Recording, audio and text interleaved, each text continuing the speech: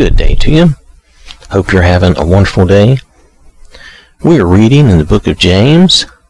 Last time we read chapter 2. Now at the end of chapter 2, James is saying, "For just as the body without the spirit is dead, so faith without works is also dead." Meaning that if we're not actively putting God's word to work in our lives, and that means in every, in all ways, in every way, but it's over time. It's a learning process. So we're not going to say that, you become a Christian and instantly you know and do it all.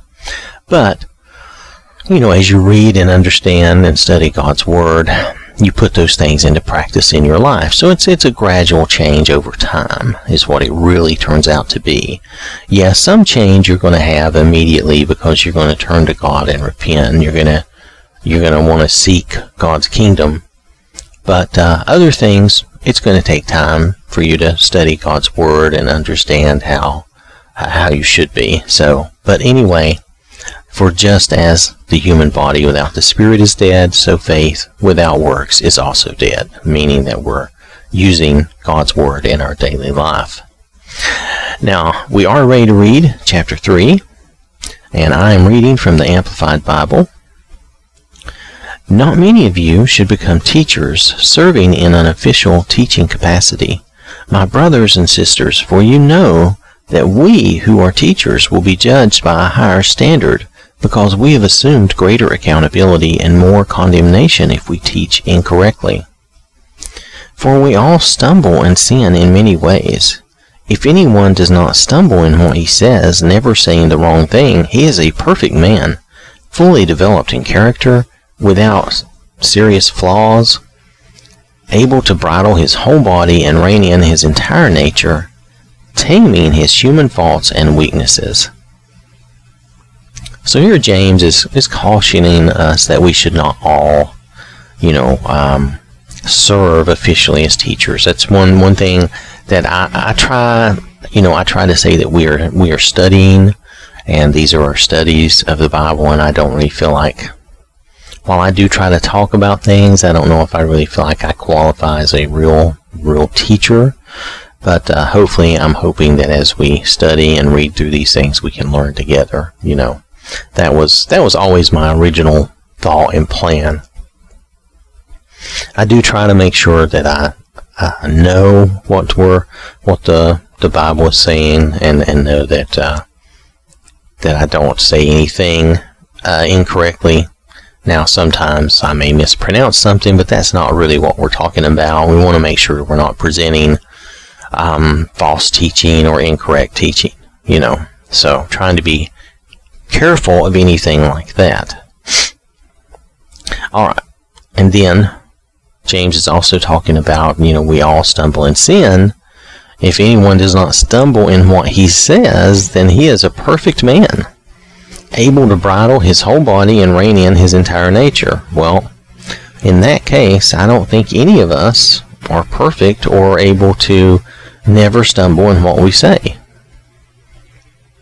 I think that's the point, is that we all have faults, and we all stumble and mess up from time to time.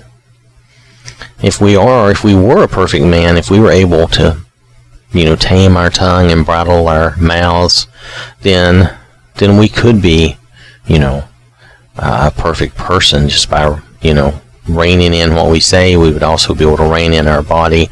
The hardest thing to control, what James is going to be getting at, is the tongue and the mouth. So I'm going to continue on here. Verse 3, "Now if we put bits into the horses' mouths to make them obey us, we guide their whole body as well. And look at the ships. Even though they are so large and are driven by strong winds, they are still directed by a very small rudder, wherever the impulse of the helmsman determines. In the same sense, the tongue is a small bit of the body, and yet it boasts of great things." In other words, we drive and steer our course with our tongue, with our mouths.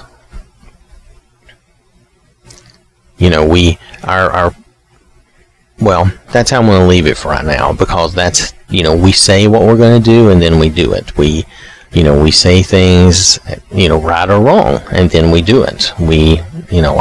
Our mouth is, and our mouth affects other people. It affects, when we say things about other people, that can affect them for good or for ill. So there's a lot to it. I'm going to let James continue. He's going to be better at this than me. So, see by comparison how great a forest is set on fire by a small spark.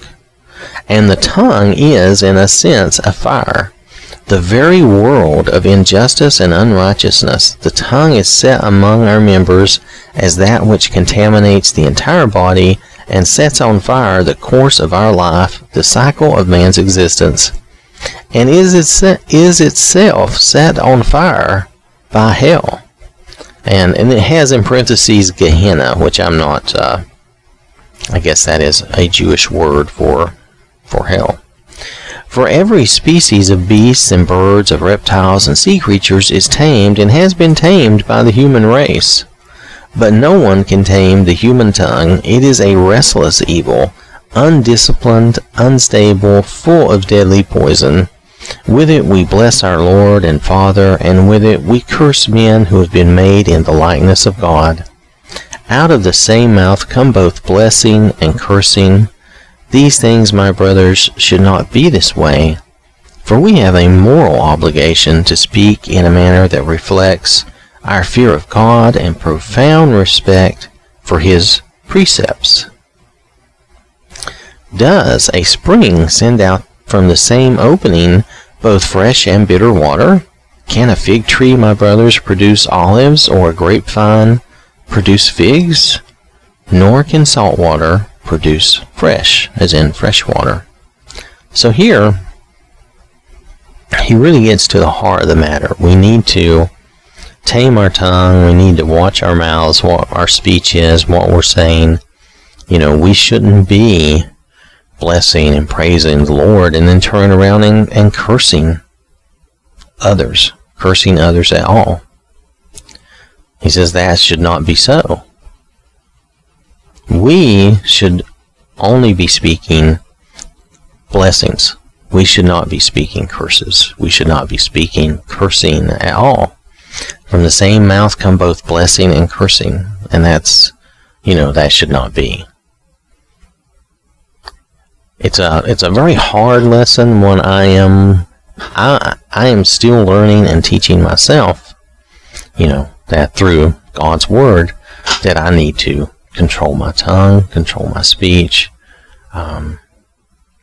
It's one thing to try to talk to someone and be a blessing to them and they misconstrue or misunderstand, but it's another if we're saying something negative and cursing them in a sense, whether, negative things we shouldn't be, there's no reason for us to be speaking negatively about others. Things will out, however a person is, that's going to show. So we don't need to speak negatively about them or run them down. Now, it's one thing to be honest about some things and just say the truth about some things, but we should not be cursing others at all. Our mouths, our tongue is for, praising God, prayer, love, and encouraging one another and helping one another, comforting one another. It's not for these other things. And we should not be cursing others under any circumstance. We should always be treating others well. Alright. So, and I just want to say, I believe it negatively impacts us. I think it hurts our heart as well as it hurts others when we're speaking negatively. I think it hurts our own heart. And I think that is part of the reason we're taught not to be doing these negative things, because those things hurt us as well. It doesn't just hurt the person maybe that we speak about or whatever, but it also hurts ourselves. And God doesn't want us hurting ourselves. A lot of the things we're taught in the Bible is to keep us from hurting ourselves or from putting ourselves in a bad way. Alright, So verse 13, who among you is wise and intelligent? Let him by his good conduct show his good deeds with the gentleness and humility of true wisdom. But if you have bitter jealousy and selfish ambition in your hearts, do not be arrogant, and as a result be in defiance of the truth. This superficial wisdom is not that which comes down from above, but is earthly, secular, natural, unspiritual, even demonic. For where jealousy and selfish ambition exist, there is disorder, unrest, rebellion, and every evil thing and morally degrading practice. But the wisdom from above is first pure, morally and spiritually undefiled, then peace-loving, courteous and considerate, gentle, reasonable, and willing to listen, full of compassion and good fruits.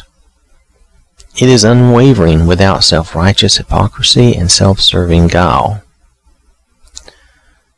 So, we're comparing two different types of wisdom, man's wisdom and God's wisdom. And God's wisdom says, our good conduct and our good deeds will show His true wisdom. If we're, acting appropriately and we are doing things appropriately by His word, then that will show His true wisdom. We don't need to blow a trumpet or anything like the old Pharisees did. But also, if we have bitter jealousy and selfish ambition in our hearts, that type of thing comes from, we know it does not come from above. It is earthly, it is natural, even demonic. We can have that bitterness, that jealousy, that selfish ambition to the point to where, we talk about climbing the ladder and stepping on whoever you have to get ahead and all this stuff, There are actually people who do that, looking out for number one and all that. And that goes along with verse 16, for where jealousy and selfish ambition exists, there is disorder and every evil and morally degrading practice. We will hurt others to get where we need to be, to where we want to be. We will hurt others to get that next position or whatever it is that we're seeking. And that's not godly wisdom. We don't want to follow those practices. We don't want to do that. Yes, we want to work at our jobs and do a good job, and we want to be recognized and promoted, but I don't think we have to hurt others to do that. I think we can progress in this world and improve ourselves without hurting others. I think we can make it so that our improvement is a good thing, or at a minimum a neutral thing for everyone. Where they should at least go like, oh, hey, that's nice for you. And maybe it doesn't have any other super impact on them, but at least it's not negative. It's not like you push them out of the way to get something, or and I'm talking in a figurative way, but that does, there are times that happens. So,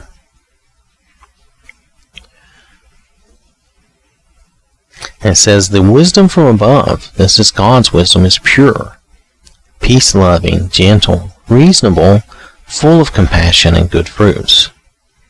And we'll continue reading. It is unwavering, without self-righteous hypocrisy and self-serving guile. And the seed whose fruit is righteousness, spiritual maturity, is sown in peace by those who make peace, by actively encouraging goodwill between individuals.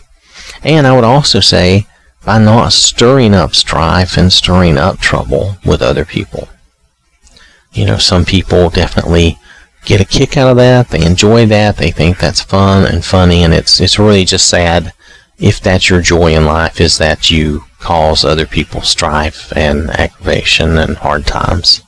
That's just, it is. It's just sad that that's where you get your joy and your glee, because that's an extremely, extremely passing thing. That's not anything good.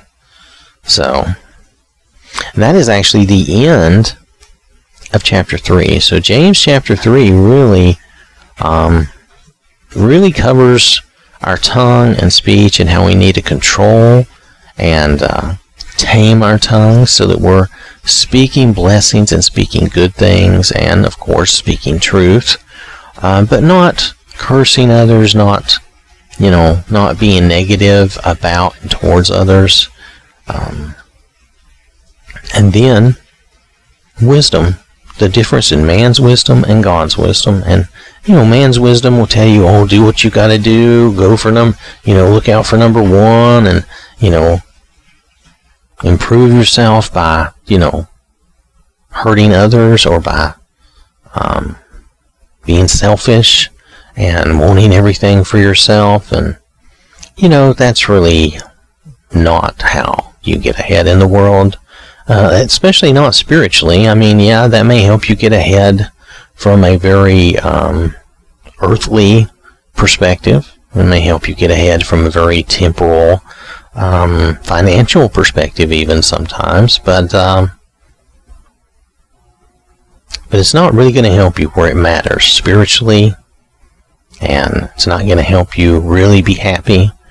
Whereas if you pursue God's wisdom, you will be happy. You will have a lot better life, and you will have a lot better results from that life.